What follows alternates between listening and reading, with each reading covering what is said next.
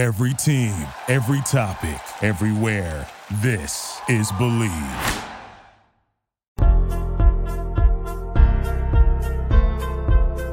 Next to the right, Whitlow, fake to him. Whitlow rolling right on a keeper, up across the 15, cuts left at the 20, lots of room at the 30, headed to the near sideline, one man to beat, makes the move at midfield, coming to the near side at the 30, he's at the 20, he's at the 10, 5, touchdown, Kentucky! That's how we welcome everybody into another episode of Believe in Kentucky, alongside Aaron Gershon for the Cats Paws, from UK QB Jalen Whitlow. My name is Vinny Hardy, coming to y'all courtesy of the Believe Podcast Network. You can get this podcast everywhere you get your podcasts, Apple Podcasts, Spotify. You can watch us live right now on Twitter, YouTube, Facebook, and you can also get rewarded for watching us because we partnered up with the Autograph app. We'll tell y'all that right off the jump. Michelle Morton, Jalen, she bought your book. Listening to us a couple weeks ago, I'll call her out because I think this is just for her. She listens to more podcasts and content than anybody. Like, you know, UK stuff. She listens to everything. She'll re-listen to episodes of the podcast. So, like, Michelle, you can listen to this podcast in the Autograph app and get rewarded for doing so. Autograph was co-founded by Tom Brady and redefined the fan experience by letting users earn points for the acts of fandom they take every day, like listening to this show, which we appreciate. The Autograph Fandom app gives you access to all your favorite Kentucky content in one place and offers rewards like tickets, exclusive merchandise, and more. You're already listening to our show, but now you can earn points and get rewarded for it. Go to the Apple App Store and search for Autograph Fandom Rewarded and download it for free using today's referral code Believe Kentucky, BLEAV Kentucky. The link and the code will also be in the podcast description when we put it up on all the podcast platforms. So check out the Autograph app. If you follow us on Twitter, you've seen us tweeting about it and put it on our social media as well. AG, man, you back from Nashville. It was a get-right game. Glad to see Vandy on the schedule when they were there, and now you just gotta stay right? Yeah, thank God for that, right? Vandy is brutal this year, and you feel bad for them any other night, but Kentucky really just needed a night to feel good about and get some things going, and they did that. And, you know, this whole stretch, the offenses stayed what it is, man, which is elite. They make shots. Their tempo is awesome. They're exciting, and you know, last night was a culmination of all that. I mean, 15 for 26 from three, 12 dunks, and had guys. I think the more important thing was, you know, Justin Edwards had his best game of the season. Got to have some good stuff with Jordan Burks, see what he can do a little bit. Isevich, Big Z, did some good things. Also fouled out really quick. He's just electric, man. He's so much fun. He does everything quick. He does everything quick. I want him on the court more selfishly, and but nah, it was a good win all around. You know, there's not much to write home about other than the offense was great. They had different guys contributing, but defensively, you know, they ran into the right team because I'll tell you what, there were a lot of open shots for Vandy to take, and they could not hit them because they're not a good basketball team. It's crazy that not everyone is just world beaters against Kentucky. Teams actually do shoot their average, but they needed to get right night. I mean, obviously the two losses that were, you know, the Florida game was just heartbreaking and preventable, man. I mean, we didn't get to talk about it, but not fouling up three is just ridiculous. I'll never understand that. Not even calling a timeout with 3 seconds left to draw something up, missed opportunities there, and then just getting, you know, not staying attached to the three shooter who was killing you all game. That was frustrating as all hell. And then Tennessee, they did exactly what I think we talked about Tuesday as being the key to winning that game, which is they did a really good job on Dalton Connect. Justin Edwards, awesome job. Adu Thiero did an awesome job on him. Held him to, I think, his lowest total, at least that in the last 6 games at that time, maybe even of all of SEC play. And they do all that, but then they let Josiah Jordan-James, Zakai Ziegler, Santiago Vescovi go off.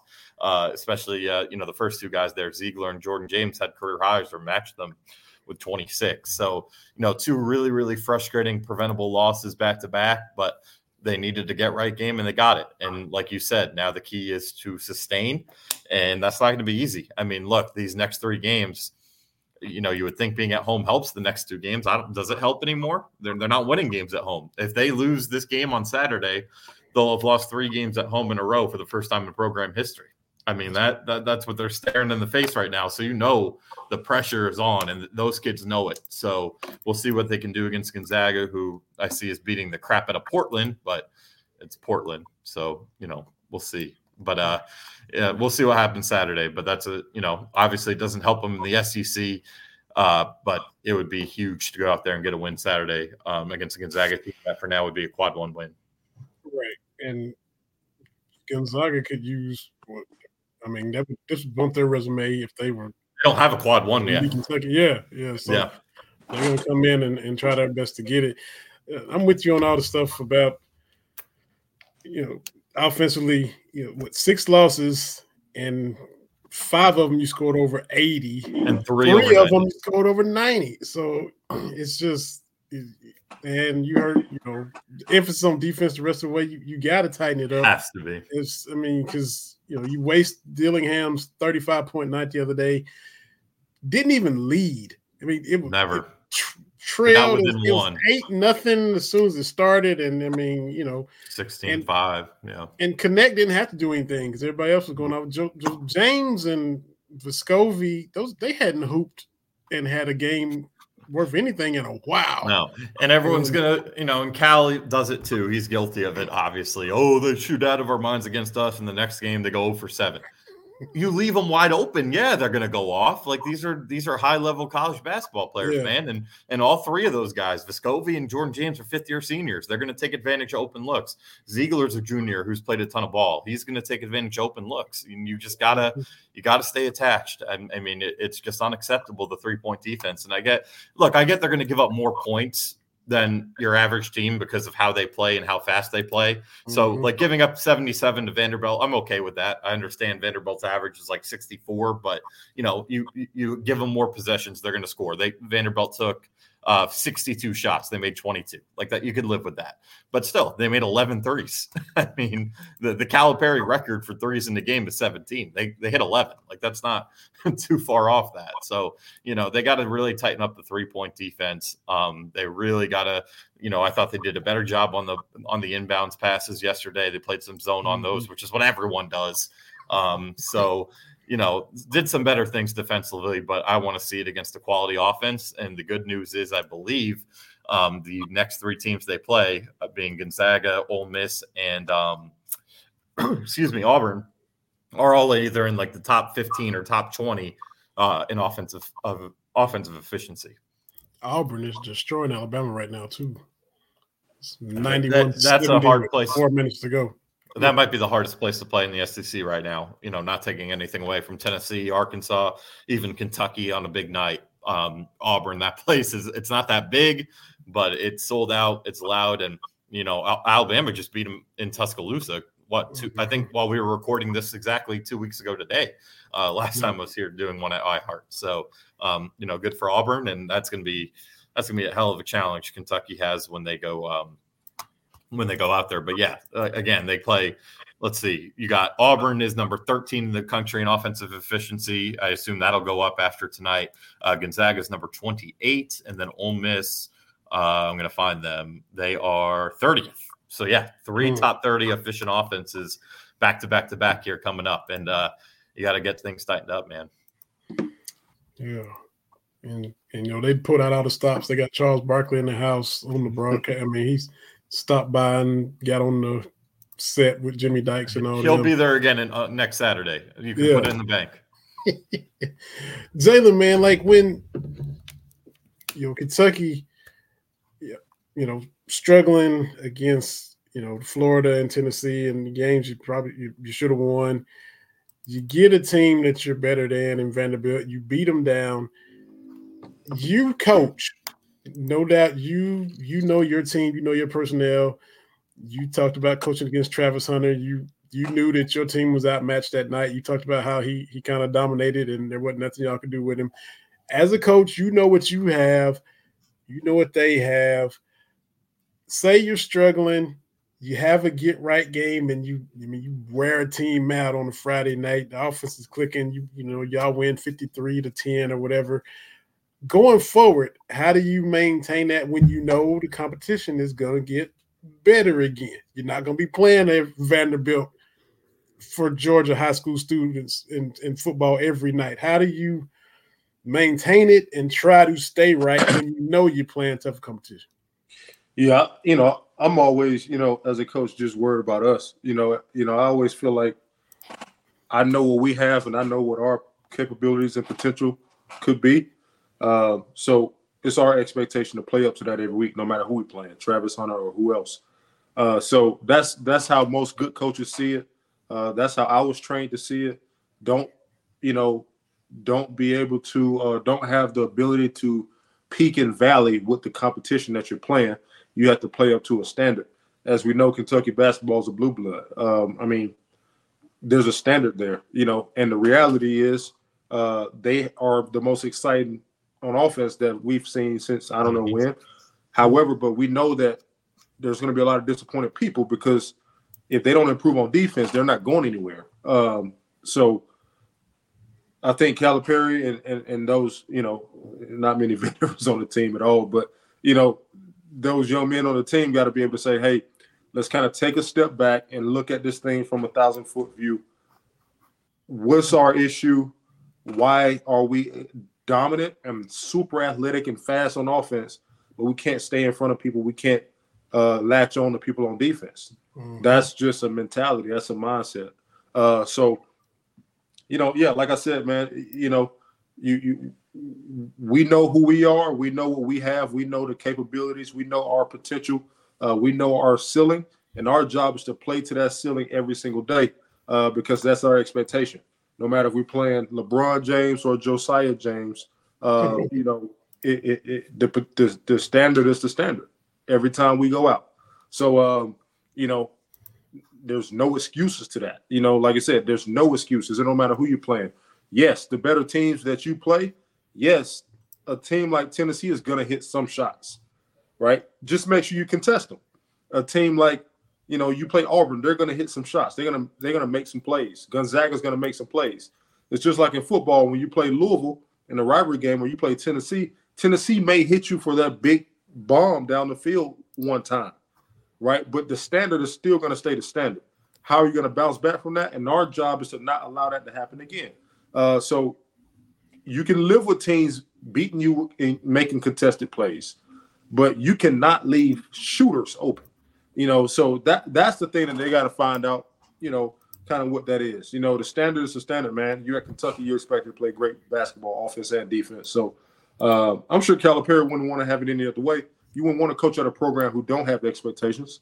So you're at a program with expectations. So, how do you get your players to not really view outsiders' expectations, but view the standard in what you have in the building, right? And that expectation is higher than anybody else's. So find a way to get your team to play to that expectation, that standard every time they walk on the court. Win, lose, or draw, it's visible when you see that, right? It was a few years ago. Maybe it's the Final Four loss Kentucky had. And what year was that? 14? Wisconsin? Yeah. 15. 15. It was visible that, okay, Wisconsin they have a good team. They have great players. They are very well coached. They beat us that night. But that Kentucky had their best foot forward, right? Playing tight defense, hitting shots when they needed to hit them, playing great basketball, being extremely clutch. But Wisconsin was just better that night. It is what it is. But you can't live with the opposite. You can't live with when you have the talent and you can play to that standard. But it's not that they're hitting shots. It's that they're hitting shots and there's nobody within 5 feet of them. That's the issue. So, they got to figure that out, and I'm sure they will. There's enough talent on that team.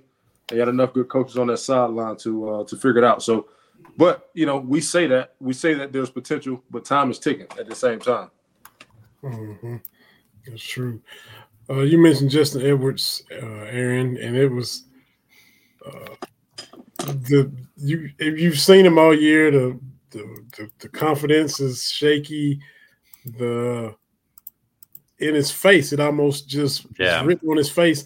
I know I'm better than this. I'm I know I was a 5-star coming out of high school for a reason.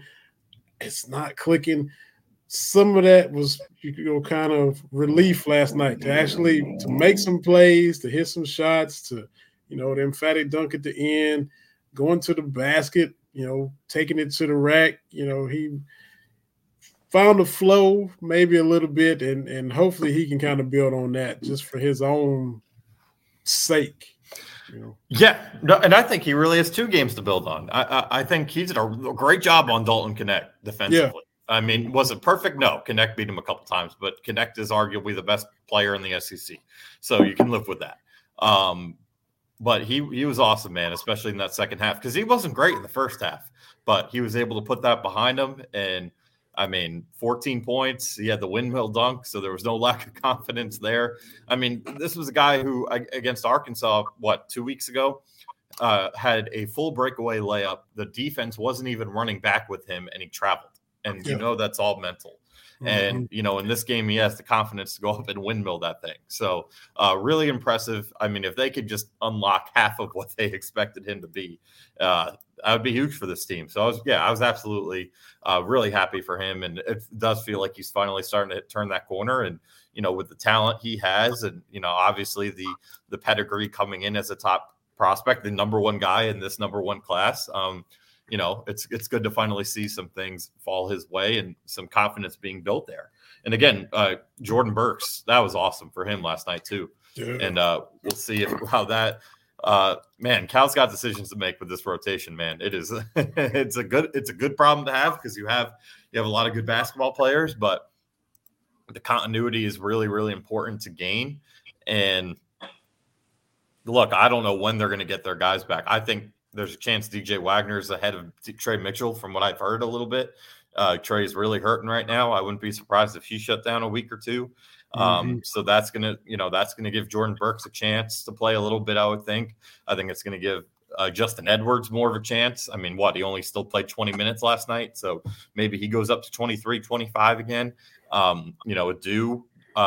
Maybe he'll play a little more. So, it'll lead to some opportunities, but at some point you want to gain some continuity. And if he finally gets 11 guys, I don't know how he's going to make it work, but Jordan Burks has entered the conversation for sure. And Justin has as well, because Justin, it seemed like they were, maybe it really was the injury. I don't know, but it did feel like for a couple of games there that they were going to start phasing him out a little bit just because the production wasn't there. But the way he played last night, man, you can't take him off the floor. And, make me play you. Cal says that all the time. And what did he say last night? I don't know if you don't dive at a ball, I'm taking you out. And he said, I don't care who you are. We're going to something to that effect. I don't know if he's talking about playing defense or something like that. But the fact that, 70%, according to him, of the focus is going to be on defense the rest of the way. And if that gets you 8 to 10% better in the game, that's all they need with the way they can score the ball. Right. That they really just need to get 10 to 15% better. I truly believe that. Again, they're going to give up points because they score quickly, right? They want to score in the first 5 to 7 seconds of the shot clock where, so again, what did Vanderbilt have last night? 62 shots. They're going to score. You would hope they'll score 77, right? Or else they're really, really bad, which they're really bad, but whatever. So they just, it comes down to that though, man, like you said, and they're going to, I like the quote that Cal had that 70% of their focus the rest of the year is going to be on defense. He knows how good this offense is. Nothing's going to slow it down. I mean, again, Vandy's not a good team. They definitely gave up. They didn't, the looks were there for Kentucky where they might not be there against a team like we saw against South Carolina, but they're going to get theirs on offense. I mean, they're all year they've only not scored 80 in 3 games, Arkansas, South Carolina, and UNCW. So the offense is going to be there pretty much every night. If you could just get a little bit more on defense, you're going to win these games. I mean, that game against Tennessee, if you could cut one of the two, Ziegler, Josiah James, in half, you win that game. And then the Florida game, if you just stay attached to Walter Clayton for one more possession, you win that game. So, they're not far off. That's why, have I lost some confidence in this team reaching the Final Four? Yeah, because I think their defense is a real issue, and I'm not sure it's ever going to get to the point where they're going to be able to win 5 to 6 games in a row in March. But I'm not giving up on this team until they're out, just because they can score 100 any given night and score 90 every given night. The problem is they're still losing when they give up 90 sometimes, or when they score 90. Mm-hmm. Yeah, and that's you can't do that. You just and he knows that, they know it, but that's why they gotta tweak it and tighten it up, and they'll be in 10-15% better. 4 or 5 stops, that's 10 points, 10 points. Then that's Yeah, I mean, that would really, again, with this offense, that would really be all you need. And you're gonna have games where it's gonna be over that, and it's gonna frustrate the heck out of you. Like, do we really think they're holding Alabama to like 90 when they play that offense in a couple of weeks? But yeah, no, they're not. They just got to get marginally better, and they'll give themselves a chance to win almost every game. Absolutely. We have to switch it to football too. But first, man, Aaron, if you you was taking it the other day because you just flipped all the media off at the oh my God, at the ceremony, man. I was like, Van de Griff off. You just flipped. I was like, the picture just caught you at the right time. Yeah, that was funny, man. I was that was actually hilarious. That was really funny. But I like, as chances would have it, I bumped into Brock at a local establishment over the weekend, so I let him know I was not flipping him off. So we're cool there. But no, that was pretty damn funny. Yeah, it was. And he let us know he wasn't going anywhere, even though the coordinator is. So yeah, so far so good on that front. And we'll get into it in a second here, but this is gonna be a big spring ball. And I'm not saying like Brock Vandegrift's going anywhere. I think he's committed. I think I think all the new transfers are pretty much set in stone. But man, like, now that everyone can leave at any given time, they really got to have a good spring, and whoever they bring to. And we'll go over some names, I'm sure, but whoever they bring in as the next offensive coordinator, they got to make some people happy, because, if it goes poorly, these guys can go up and leave. And, luckily they didn't have that mass exodus when Scangarello was here. So he did a good enough job in the spring to build some confidence in guys, and whoever the next guy is going to have to do that and better.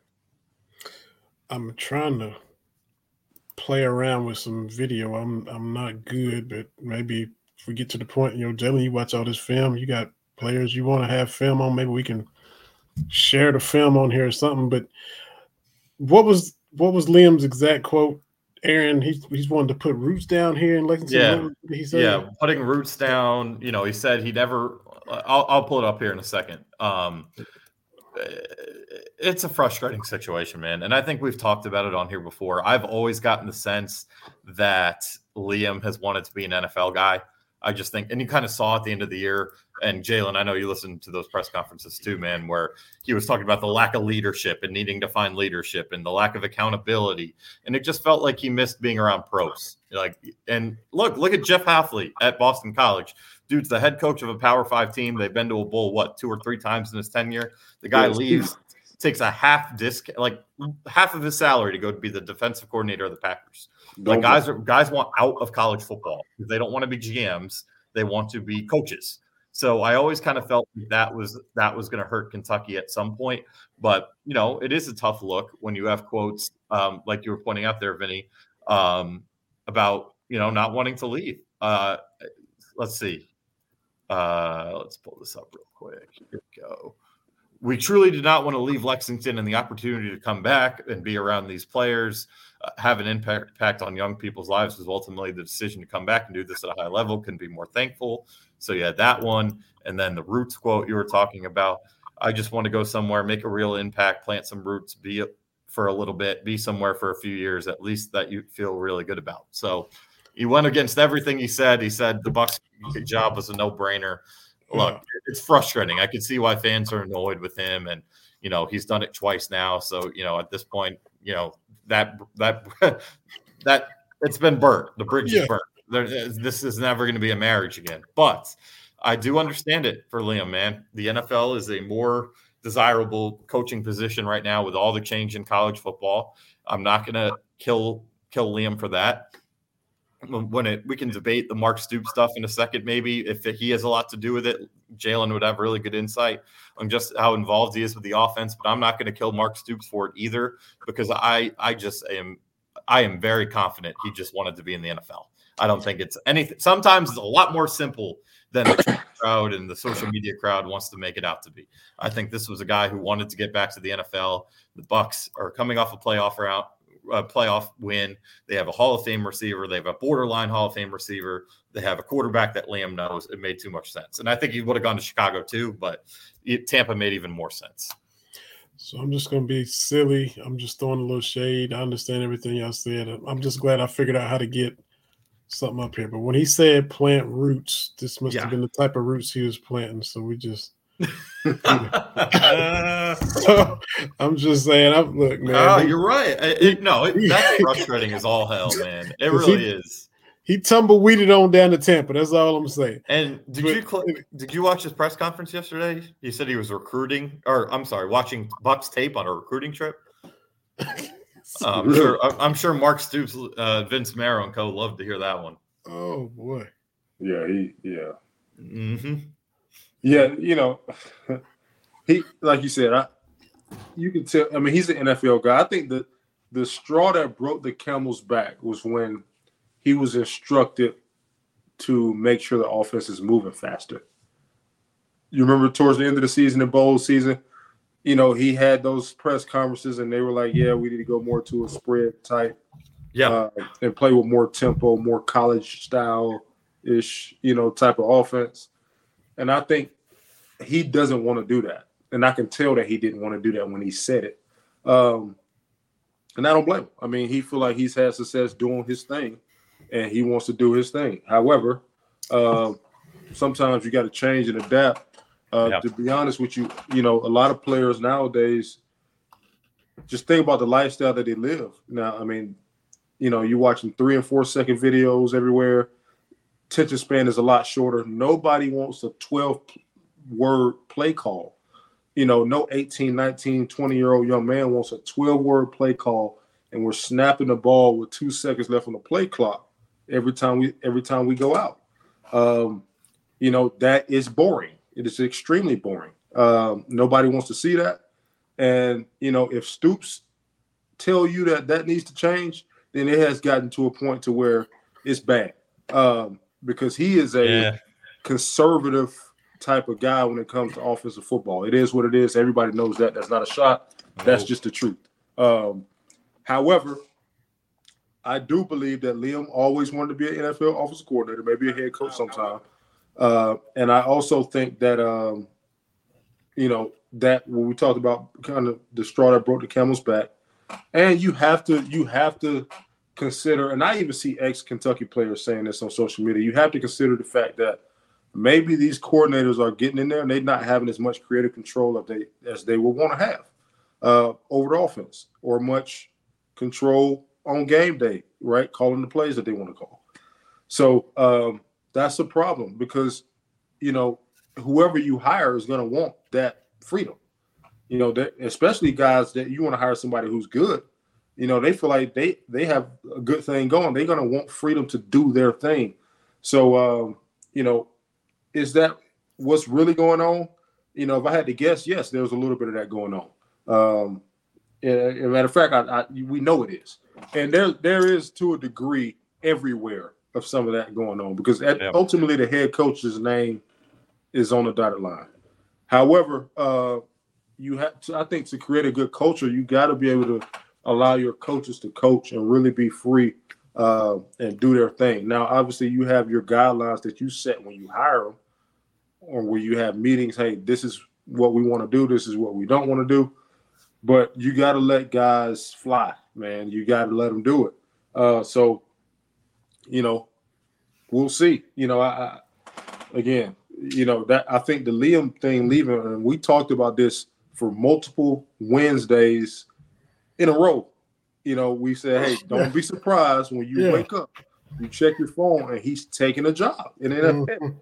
We saw it coming. You can see it from a mile away. Oh yeah, he wanted to get out of there. And as soon as that Bears interview came up, I knew it was heading this way. And the fact what was really telling was he was willing to go to Ohio State. That if that was true, that was really kind of telling to me. Now, however, we know Ohio State is a blue blood. That's like a guy leaving. Yeah. That's like a guy leaving. Whatever, Texas A&M in basketball or Georgia and wanting to come coach at Kentucky.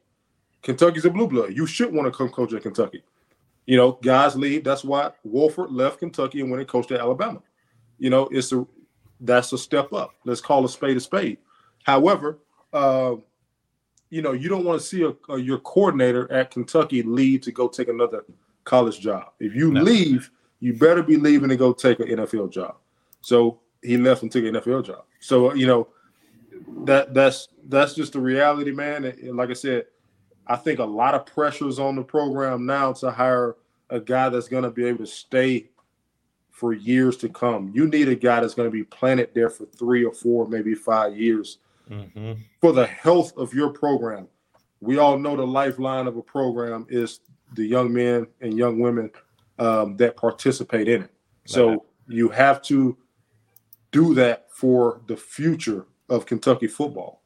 Whether Stoops is there or not, there has to be some type of foundation and some type of consistency on the offensive side of the ball. And everybody knows that. Stoops know that. Barnhart know that. Everybody in that building knows that.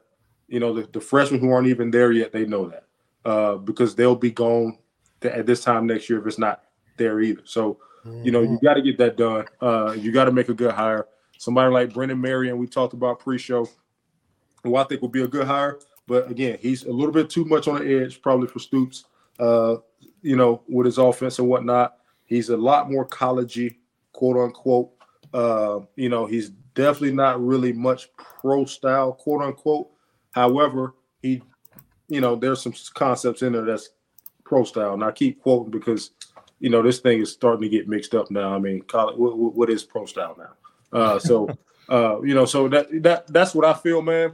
Make a splash hire, maybe a young guy who can recruit, who can bring some splash recruits, who can hook you in that 4 or 5 star receiver or quarterback that Kentucky needs to continue to be more consistent with getting. And that'll kind of take the program to the next level. So we'll see what happens. I'm looking forward to seeing what happens, because we kind of banked on the fact that Cohen was not going to be there. We all knew that. Now, what's the next step? Where are we going from here?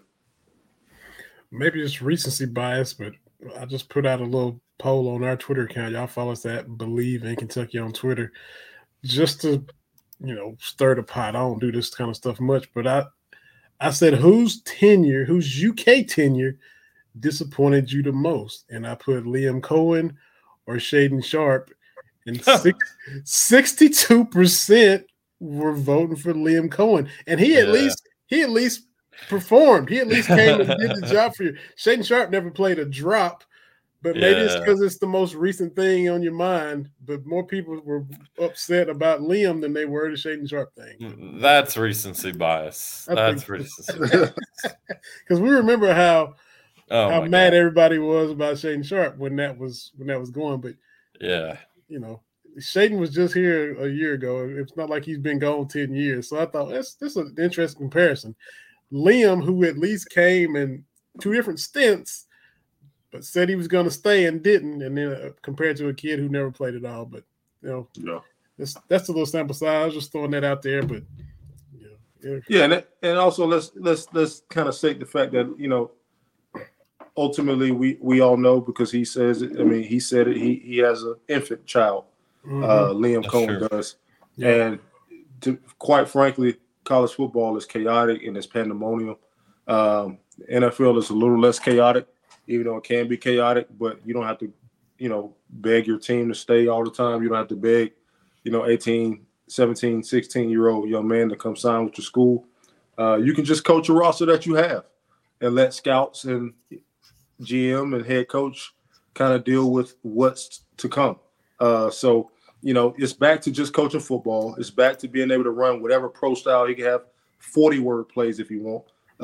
It don't matter. He could huddle until the thing says 0.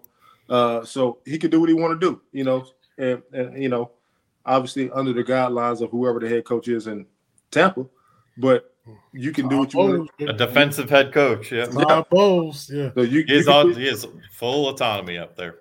Yeah, and it's tricky because you could, with a defensive head coach, a lot of those guys are conservative because they know how big takeaways are and turnovers are. Now, if you're dealing with an offensive head coach, maybe your creative control may be stifled a little bit because they like to see some of the stuff that they like to see. Nobody's the same. So you can get both sides. Now, it's rare that you come across that coach that just lets you do what you do. That's rare. So especially at that level, and especially in college. So when you do come across a guy like that, you really appreciate it because everybody in the coach profession know how rare that is. But at the end of the day, he don't have to recruit. He can spend more time with his family. He can actually go out and get some ice cream with his wife every now and then now. So that'll be good. Yeah. And it's just he gets to actually coach football. I think that's the key, man. No doubt. It's just weird to me that, like y'all said, that you could tell that he had kind of been instructed to speed it up there towards the end of the season. And y'all already kind of alluded to it. Just the fact that him being as young as he is, and up and coming, and such a hot coach, it's not like he's Vince Lombardi 3 yards in a cloud of dust, or Packers sweep. So to be such a young guy, it's still just a little shocking to say that he would have to be told or kind of nudged to do that. And like you kind of brought out, Jalen, kind of setting his ways to where he doesn't want to, but yet you're only like 36, 37 years old or whatever. And yeah, that's weird. Yeah, I just think it all depends on how you were brought up in the profession too. Like, some guys played in that type of system. They GA'd in that type of system. They coached under guys in that type of system. And truth be told, Sean McVay with the Rams, they move faster than Kentucky on offense. Right. He'll throw in some tempo. He'll sugar huddle, muddle huddle, whatever you want to call it, break the huddle fast and out the ball. So they'll play with different tempos. But and it's weird because Kentucky played with a lot more tempo Liam's first time around with Levis in 21. They played, now they weren't super fast, but they sprinkled in tempo here and there and was able to change speeds. But, like I said, it's some coaches I know coaches who are close to my style who like that, my age who like that style. Maybe actually a year, I got a friend who liked that style, who, and they like the methodical, run the ball, and that style works. Mm-hmm. However, I think you have to be a little bit more. What's the word? You got to. It's like throwing a football. The less air you throw the ball with, the less time your receiver have to adjust downfield. It's the same thing coaching, right? The slower you are, the more perfect you have to be in everything else because defenses be able to get a real, grasp. They can catch a rhythm. And now you're calling stuff at the line. A lot of times you're making checks, and they eventually catch on to the lingo as well. Mm-hmm. So, and it's easier to line up to your formations when you're moving slow. So, again, that style works. However, I think we're living in a day and age now where, you don't always have to be Tennessee speed. You can slow it down and you can switch it up, but, you got to be able to, make it exciting, for people. And, I just remember during those games seeing some of the fans complain about it, and I would every now and then click on that fan page, and that fan, no disrespect, is probably, a lot older than, some of us put together. So that says a lot, man. That really does. So, you got to bring an exciting style. Your players got to love, playing in the offense. That's always the goal. They got to have fun in it. And, sometimes, at times I'm not sure if that was the case. And having said that, now, I mean, you look at Chris Paul, Hall of Famer, late 30s now, but he's your classic point guard. I walk the ball up, I jog the ball up. I call a play. I said, he's not the warp speed, shoot in under 6 seconds, possession, analytics, get a 3 or late. He's not that type. So I guess, Cohen is like you said, is more methodical, even though he is younger. So that does exist. Yeah, it definitely exists. And like I said, you could do whatever you want to do. I mean, look at basketball, look at football. You can run whatever style you want to run, and it can be successful as long as you do it well. But I do think there's, something to say about, you got teams like Missouri who they can be considered pro style, but they play with a lot more flash. They play with a lot more speed, a lot more tempo change. So, we'll see. We'll see what happens. Yeah. So, like you said, Aaron, before we started, they keep things kind of close to the vest, but, Tommy Rees just got hired. Yeah. Who are some of the other names that might be on the radar that we think they may try? I think that the only again, like you said, they are very good at keeping these coaching searches pretty close to the vest until, kind of maybe the day before smoke comes out. I mean, we just saw it with the DeKel Shorts hire at wide receiver coach. There wasn't much going on there. And then a day or two before the news broke, everyone kind of picked up on it. Eric Wolford was a different situation because Zach Yenzer was under contract and no one knew.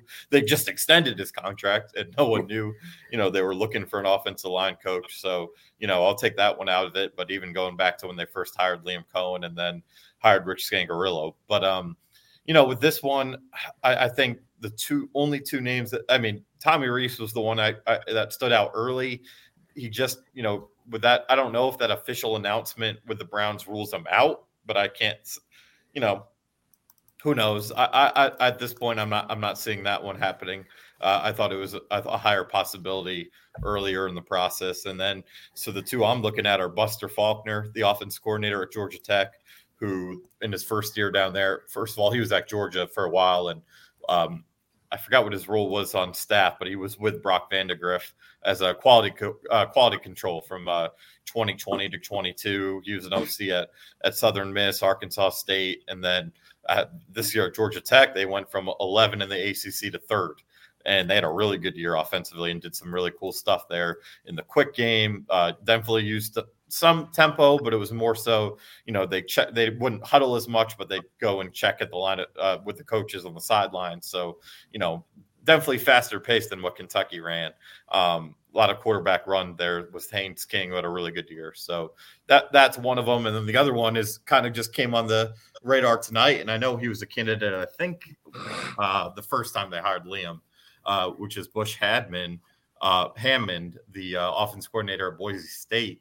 He was just followed apparently recently on Twitter by both Cutter Boley and Vince Marrow. So maybe that means something. Maybe that means absolutely nothing, but you never know there. But he's been a candidate before. That's why it kind of adds up a little bit.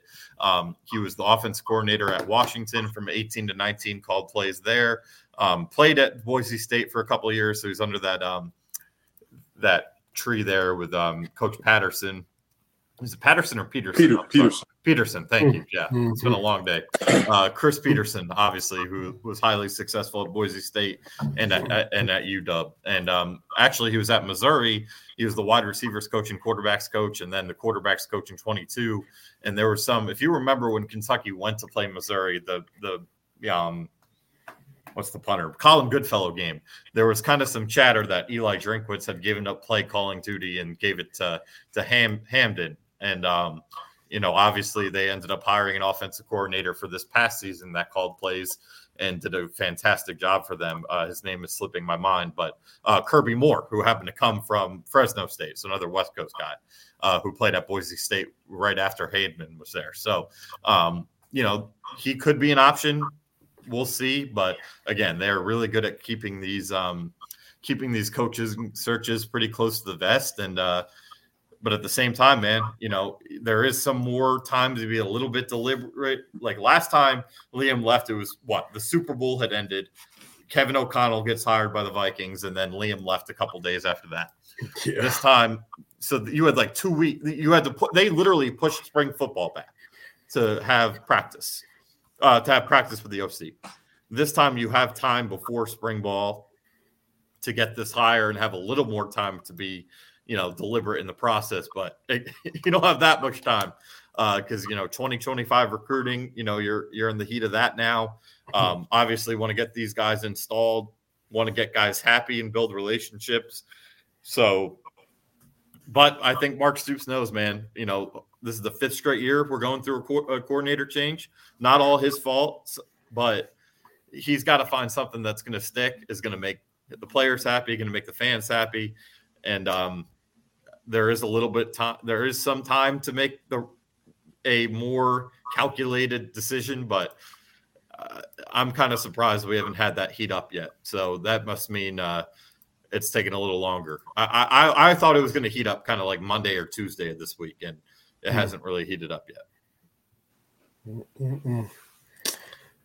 Interesting stuff. So we shall see. Yeah. And I really like Faulkner. If they pulled that off, I think that would be one that would really excite people, because he is a college, as Jalen said, he's more college-y. He's not. They're not going to go run spread like Tennessee, but they'll move a little bit at a faster pace. They're not going to huddle as much. And again, Georgia Tech did a really good. They gave Georgia hell this past year, right? So they did some really good things. I know the ACC is a little weak, but he has a lot of ties to the state of Georgia from a recruiting standpoint, and having been with the Bulldogs for four years combined in his 2 stints there. So guy Kirby Smart has a lot of trust in. Obviously, they were together at Valdosta State also. So we'll see. Yes, we will. Is that got everything for football? Yeah, I think. Yeah, it's obviously a pretty. Other than that, it's just a recruiting time for 2025, and it's a real early in that process. But again, man, spring ball is now almost exactly a month away here. So I was just about to ask, when was spring ball starting? Yeah, it should usually it's the 1st or 2nd week of March. So we're right around a month out, whether it's a little more or a little less than a month out. So not having an offense coordinator stings, but they were able to get a 4-star wide receiver commit on Saturday, and there's not an offensive coordinator lined up. So Vince Marrow still holding down the fort on the trail. At least that's going well, and now we'll see what happens. Yeah. Who keeps up with who follows who on Twitter? Who notifies? It was on our message board, or else I would have had no clue. And then, I would have had no clue. Okay. And And like you said, it might be something, it might be nothing, but I just wonder who even. In this day and age, man, it seems to mean something. When it comes to the transfer portal, I remember last year when people were like, "Oh, Devin Leary," I'm like, "Devin Leary is like the top-ranked guy. I would think he's going to use what's the word I'm looking for? I don't even know. I thought he was going to go to Auburn or somewhere else, and then I saw he's following all of UK's roster. It was like, maybe this is happening. So again, it may mean something, it may mean nothing. Yeah, guys that follow certain people or take all of their stuff down or unfollow this carries a little more weight than you think sometimes. Yeah, one way or the other. Yeah, who knows, man? And again, hopefully we'll have something about this in the next hopefully in the next week at max. I would hope by the end of this week, but at this rate, the way it's going, I don't think it'll be the end of this week. Yeah, I wish I could be like a fly on the wall. We know that they are having throwing sessions, that are player led. That Liam Cohen was going to. I guess he had his iPad watching Buck's film in between throws, but he was there. Yeah, so I'm just anxious. I'm kind of curious, and I'm excited to see the quarterback situation play out, man. I want to see, Cutter Boley throw it. I want to see those guys throw it. I wish I could see it in person, man, and see how that thing going and how Vandagriff is throwing it. I think Vandagriff was a guy that they need to run a little bit too. to, kind of open that thing up a little bit, threaten the defense a little more, add a little extra element. But I'm anxious to see how it go. I think, come to think of it, I think the guy from Georgia Tech would be a great hire. I think it would be a slam dunk. I enjoy it. Even against Georgia, they played well on offense.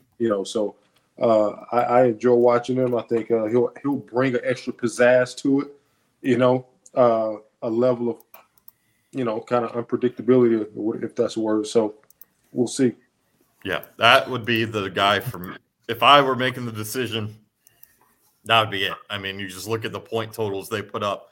I mean, their worst games defensively were all against pretty good. Or excuse me, their worst game offensively. They had a stinker against. I think. Yeah, their lowest total all year was 23, which they had a couple times. Oh, 21, but that was against Clemson, who we all know had a really good defense. So, yeah, I mean, this was an offense that scored points. I mean, they put 39 on Louisville. They put 30 on Wake. They put 23 in a win on Miami. They had that comeback win. They put 46 on North Carolina, who was ranked at the time, one on the road, put 23 on that Georgia defense that Kentucky can only put 13 on. So, they had a really good year. Again, they went from 11th to third in that conference in yards per game, too. So, and Haynes King, if you remember, he was not good at Texas A&M. He looked pretty good. He turned the ball over a lot, but with interceptions, but he had a really good year overall. Interesting. Like you said, it'll work itself out here in the next few days, or hopefully sooner than later for them, for continuity and getting a guy in and that kind of stuff. Who y'all got win the Super Bowl? I don't know. I like Kansas City, man. Yeah, I just think they're kind of on a mission, man. It feels like some of those Patriot teams that people counted out, and it was the fatigue, so they all just wanted to say they were dead and all that. But this Chiefs team, the way Patrick Mahomes is playing, and the X factor now is this is their best defense in this run. Like, their defense is playing lights out. Obviously, we saw what they just did to Lamar Jackson. I like Kansas City by at least a touchdown. Yeah, I'm gonna go ahead and go with San Francisco, man. I hope so. Well, I don't know if I hope so or not. I really, this was the Super Bowl that I did not want to see, to be honest. Me either. I rather see Detroit and Baltimore, but it is what it is. I think it just feels like the 49ers can finally get it done this year. I think the quarterback is playing well. Obviously, you got one of the best running backs in the league. You got an outstanding defense on every level. Good receiving core. Deebo Samuel healthy, who I think is one of the best football players in the NFL. I think he's underrated. I think dude he just can play. They seem to be. I mean, and they've been favored every game this year. And I think the last time that's happened was the 2017 New England Patriots. So from top to bottom, I just think that they're the better team, and I think they have enough on offense and they have enough on defense to maybe slow Patrick Mahomes down a little bit, but can still score enough points if Patrick Mahomes, start doing his thing. They can still score enough points because they are good enough on offense. And from a personal standpoint, I'm also excited to see what these two good offensive coordinators cook up, man. Oh, yeah. You got Andy Reid, who is a chef, and you have, you got Shanahan, which all these articles coming out about how genius he is and how smart he is, and I'm sure they got some stuff up their sleeve, and I can just watch the film and see stuff that they've been doing, and I know that they are setting things up off of some of that stuff. So I'm excited to see what happens. I just feel like it's going to be a big Super Bowl for whatever reason. So we'll see what happens, man. I got the 49ers though. I think I'm gonna go Chiefs. I'm gonna go heart and head because I can't root for the 49ers. I'm with you on that. I think you talk about the Chiefs defense, because Kansas City's been offensive for so many years, but I think Spags will be able to make Purdy uncomfortable. We haven't seen anybody do that, but like Dallas should have done Jordan Love, I think Spags may do that to Purdy a little bit. It's the big stage, and Purdy's done well, and he's he's better than people give him credit for. You know, he's drafted with the last pick, and they want to say he's a game manager, but you know, he stepped in there and won. And for a team that's built to win now, and this team's window has been open for quite a while, and you wonder how many more opportunities are they going to get. But I think Spags will have a little something for him just to throw him off just enough. I'm saying Kansas City like 27-23, something like that. Are they really going to let Taylor Swift lose? At this point. I'm just saying. Wasn't that was – well, you were young, though. I mean, your dad might have remembered.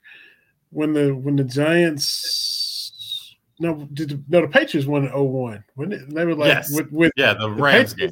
With 9/11 and everything, the Patriots had to win that, that whole kind of thing. So there's been little questions like that before. I don't know, man. It's a great business move, though. It really is a great business move, and I don't know, man. I mean, it does seem like the officials, the flags, kind of fly KC's way a little bit. I'm not big on that. I'm not a conspiracy theory guy at all, but I am. But let's be honest for like 30 seconds though. Obviously, you just said the flags. I mean, a blind man can see that. A couple of those were pass interference against the. The one on what's his OBJ, man. Yeah, not only that one, but the one in the back of the end zone, that was the pick. The one where the tight end kind of settled and spun out of it, that was a pass interference on the scramble drill.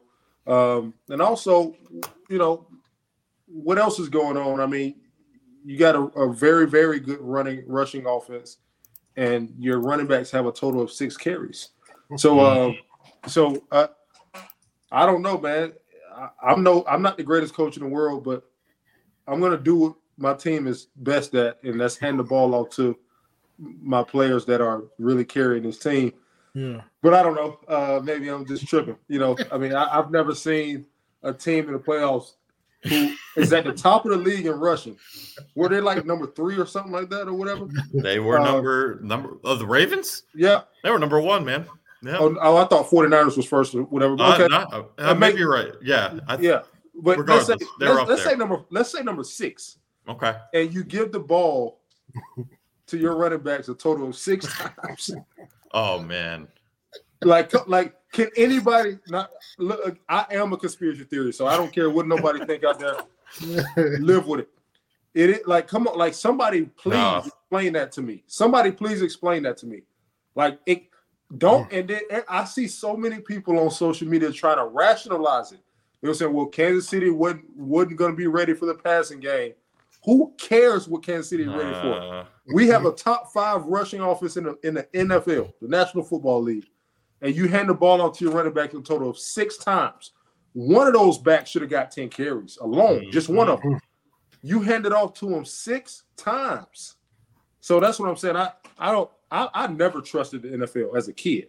To be honest with you, so let's just keep a spade a spade. I just don't trust it. I can't really put a lot of trust in something that, we know there was 3 blatant pass interference calls that weren't called. And, one of these offensive coordinators who's supposed to be one of the best in the world is the top rushing offense in the league, and his running backs has a total of 6 carries. So if anybody can rationalize that to me, I would love to hear it. So DM me, call, text, FaceTime. I want to hear it. That's right. Please. That's right. Get in Jalen's DMs. We talked about it before at different shows. So send him your thoughts. Please send me those thoughts because I want to learn. Y'all jump in the comments next week too. We got comments available. We'll get your comments on the screen and whatever questions y'all have. But been another fun episode, and appreciate all the insights. And we'll be back talking Cats Gonzaga, hopeful OC hire, Super Bowl, all that stuff. Cats be heading to Auburn this time next week, looking at a tough venue. We just saw what they did or doing to Alabama. So the schedule's toughening up. It's You get Vandy get it home, but it's going to be a lot of tough games in between now and then. So yeah, it really will. Their schedule is it's a it's a gauntlet, man. I mean, outside of those Vandy and Arkansas games at home, Alabama coming in here. You said Auburn, Ole Miss, Gonzaga. Going to LSU won't be easy. They're about 500 in the league, so I'm sure they'll have a great crowd that night. Going to Mississippi State, they've been winning big at home every game. It feels like so. We'll see, man. We'll see. Big game Saturday. And we'll be here to talk about it all on Believe in Kentucky. For Jalen and Aaron, it's Vinny. See y'all next time. Everybody be safe. Another episode of Believe in Kentucky. We'll holler at y'all later. For the ones who work hard to ensure their crew can always go the extra mile, and the ones who get in early so everyone can go home on time, there's Grainger, offering professional-grade supplies backed by product experts so you can quickly and easily find what you need. Plus, you can count on access to a committed team ready to go the extra mile for you. Call, click Grainger.com, or just stop by. Grainger, for the ones who get it done.